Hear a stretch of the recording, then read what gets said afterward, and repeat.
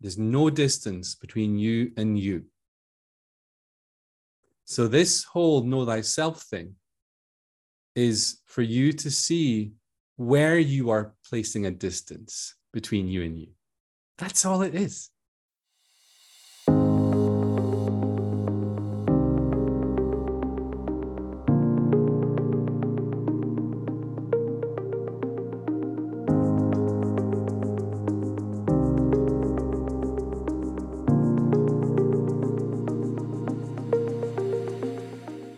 Hello and welcome to the Mind Detox podcast.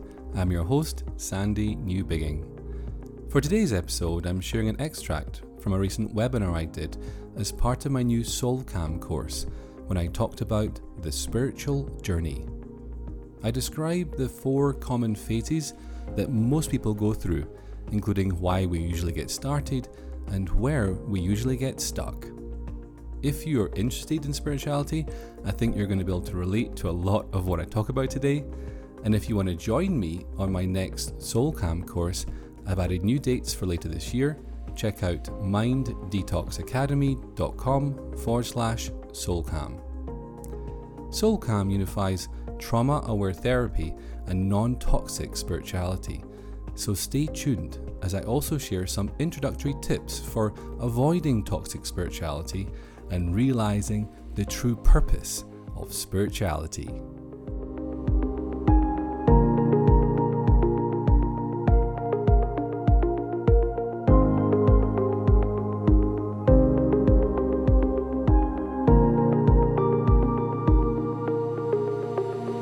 So let's get going into the spiritual journey, where we start and where we tend to get stuck.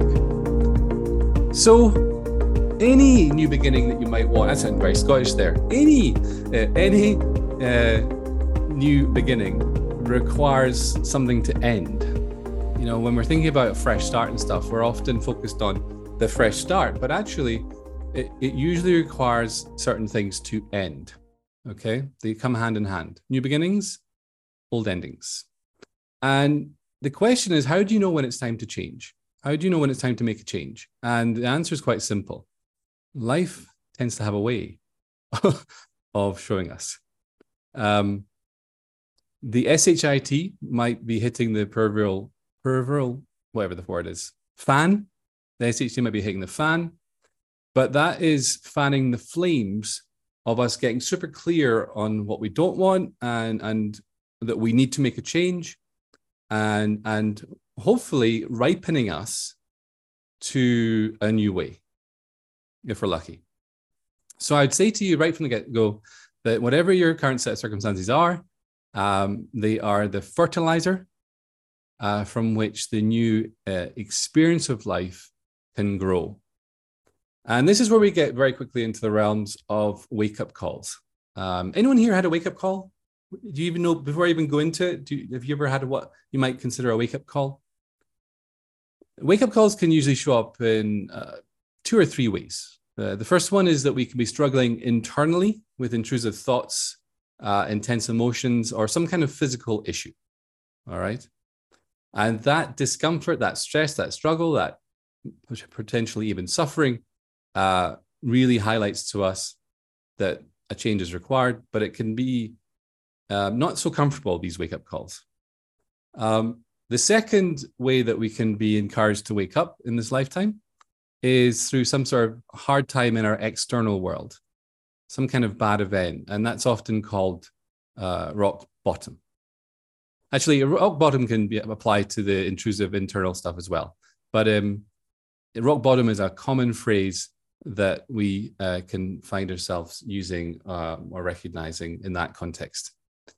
Or if it's not like some sort of internal or external kind of issue, we can just have this like inner itch, this sense there must be something more. We can start asking questions that we'd never asked before. We can start questioning things like we'd never questioned before. We can start thinking like, well, why am I here? What's the point?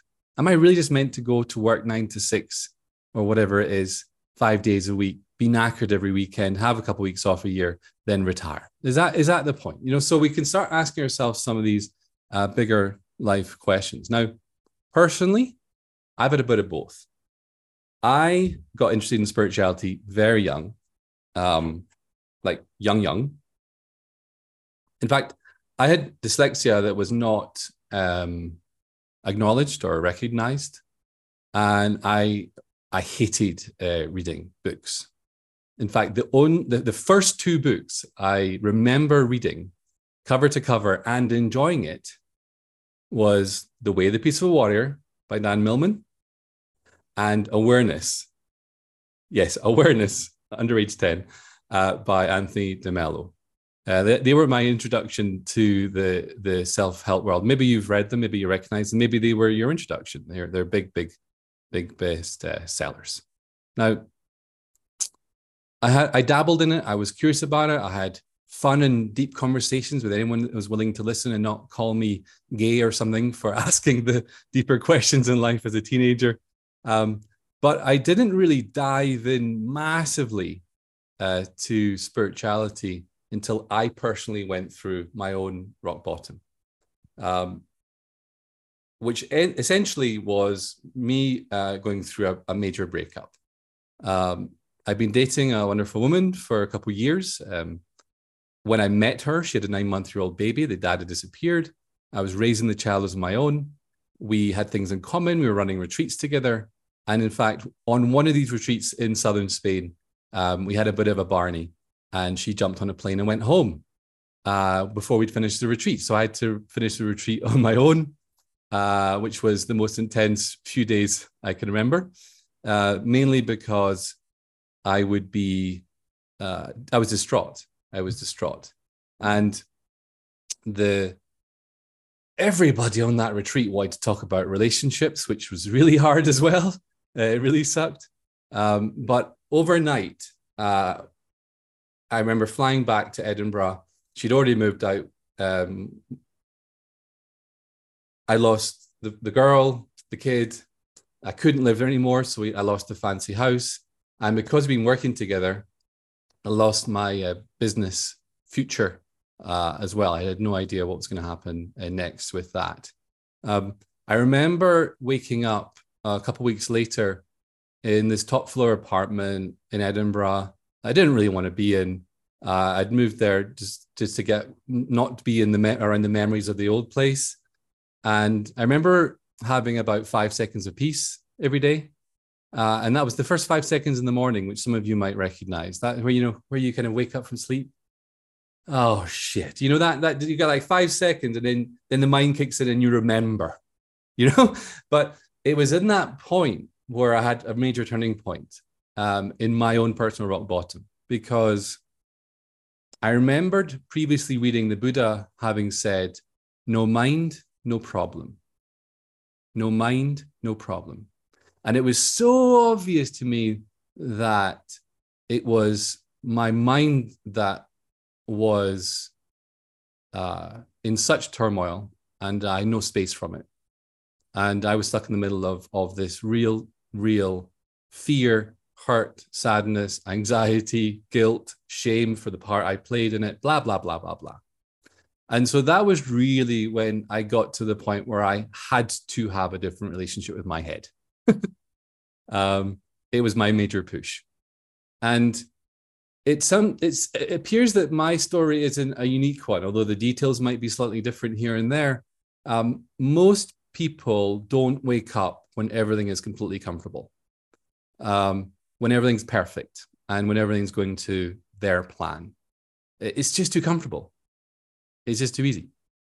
And it's just too easy to keep going without diving into the deeper questions and having the motivation to actually do something about it.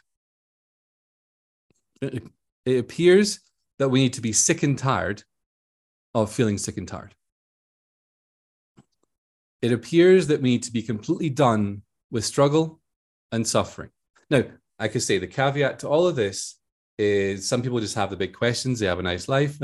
It's quite easy, but they have the niggle, they have the inner itch, and they find their spiritual way that way. But for the rest of us, we usually need to become ripened to a different relationship with ourselves. With the passage of a little time and some hindsight, we can sometimes look back on these rock bottoms and say it was not what I wanted, but it was what I needed. But at the time, it can be pretty tricky. Now, I think globally at the moment, we are going through a rude awakening, a ripening as well. Many things are going on in the world that I know many people are concerned about. And to give you a little bit of hope and encouragement, I'd like to share something that a friend of mine, Narayan, told me when I went to him a few years ago, concerned about what was going on in the world, fearful, worried, sad. He said to me this: don't forget that our life and our world is the context of our awakening. And the crazier things become, the quicker, hopefully, we will all wake up. And I really love that, the sentiment of that, both personally and globally as a humanity. Okay. So my question to you to start with is, where did you get started on your spiritual journey? Where was it? Are you in it right now? Was it a rock bottom or a kind of internal discomfort, some sort of external thing that happened? Or did you have a little inner itch? And these bigger questions are rising up. So it's just nice for you to kind of acknowledge that and explore that for yourself, just to understand how we got here. So then what happens is we tend to start to seek solutions, and we can turn to self-help books, we can turn to courses, we can turn to life coaches or counselors or therapists or other people like that. In these days, we can start following all these people on Instagram or TikTok or whatever you might hang out online. And we might even find ourselves going to a holistic center or a mind, body, spirit festival. You're walking on the road and you see a little sign and you go in, and the next thing you know, you're having your first Reiki session, or someone's waving feathers around you, or you buy a crystal or something. And before you know it, your interest is piqued or started, and you start maybe attending workshops. You might get a free place, or your friend might say, hey, I'm going on this thing, do you want to come, or whatever. So we start seeking solutions, and then that leads us into the step, almost like the step 3 of the classical spiritual journey, which is things start improving. We might start finding ways to calm our mind, relieve our stress, start to manage our emotions better. We might experience a physical healing of some kind, which really motivates us to dive more deeply into the mind-body connection and things like that.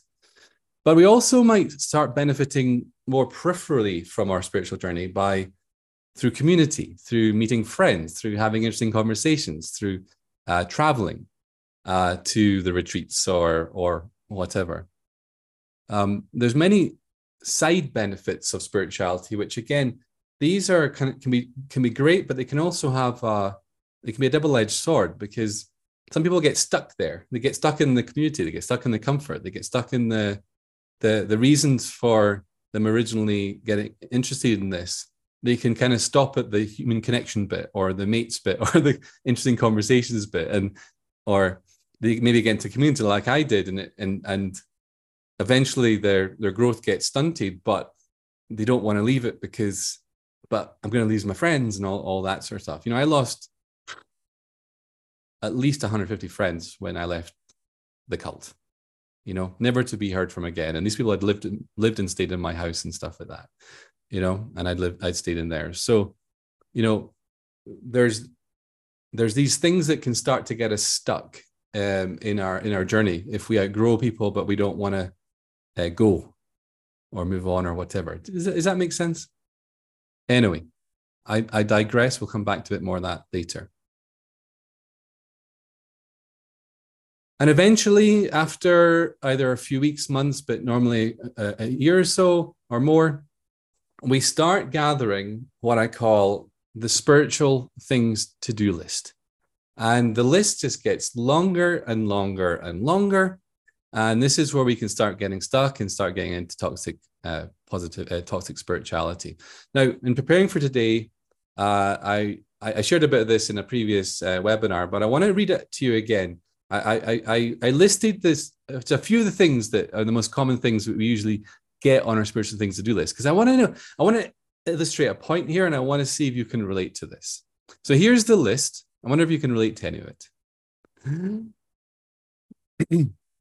Living in the present moment, law of attraction and manifestation, emotional freedom, positive thinking and focus, and the power of intention, goals and life purpose, abundance and financial freedom, mind-body connection and self-healing, appreciation and gratitude, contentment and peace of mind, non-resistance, non-attachment, letting go and surrender, self-acceptance, self-love and unconditional love, oneness and unity, conscious living and self-awareness, stillness and silence, self-realization, spiritual awakening, and enlightenment.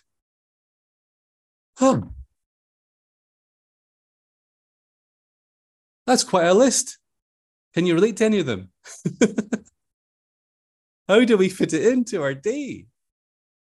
How do we master all that? How do we not get accidentally caught up in a lot of doing when really the purpose of spirituality is to be?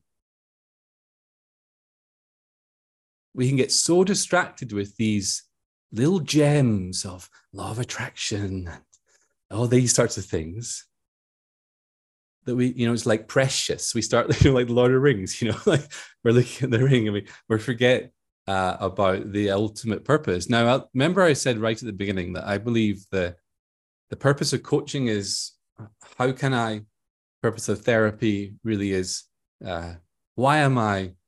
And the foundational purpose of spirituality is who am I? Now, where is who am I in all of that list? It can really quickly get buried under all that wonderful, fun stuff. How many rights and wrongs and rules end up kind of getting into there with all these things? And how much ego, if we're completely honest? How much ego? Now, I've come to conclude that because who I really am has never lost its true nature and does not need to figure out what it is,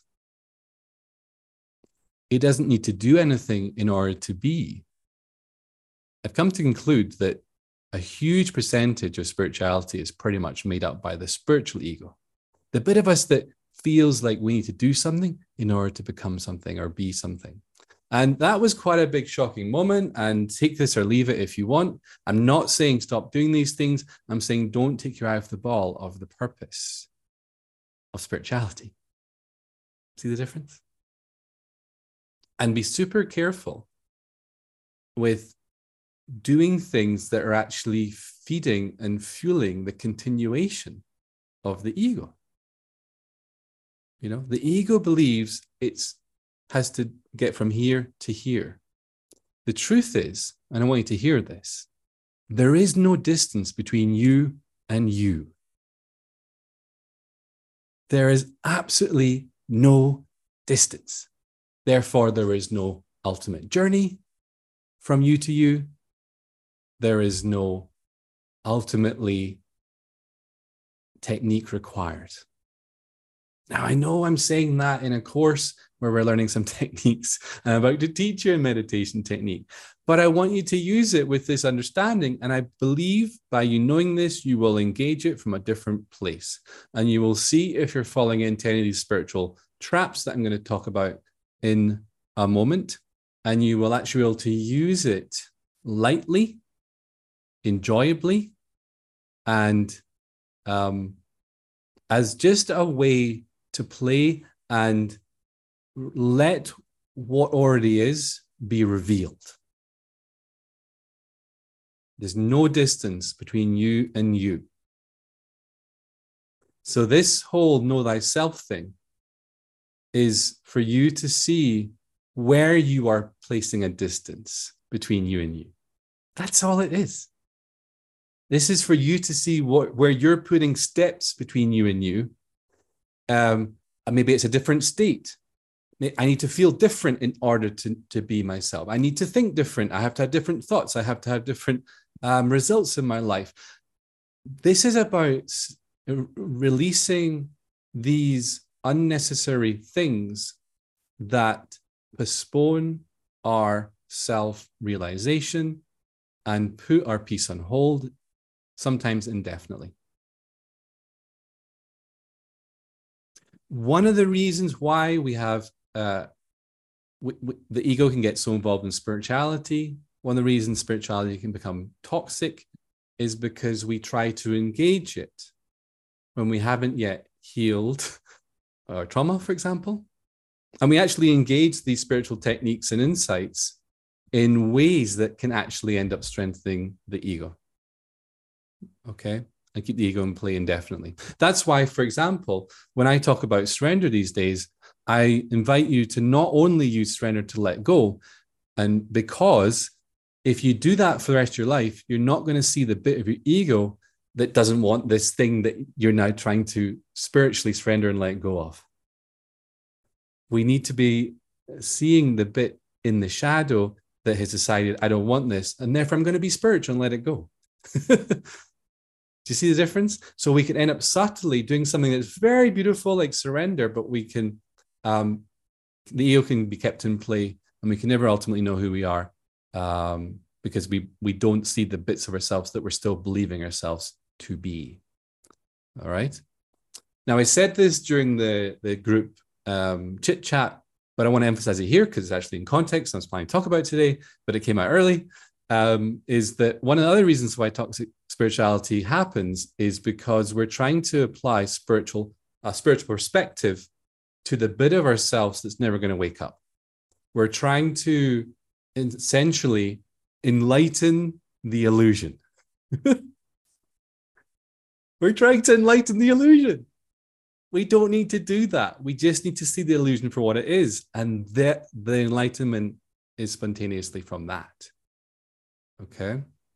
We need to see through the illusions, the misidentifications, the lies, the misunderstandings, the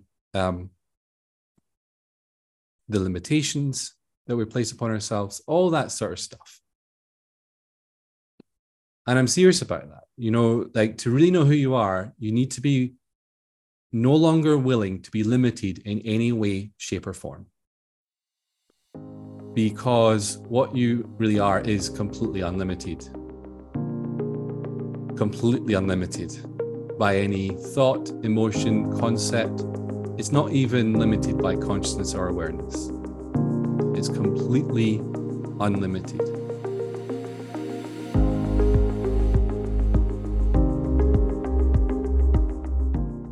Thank you for joining me for today's episode.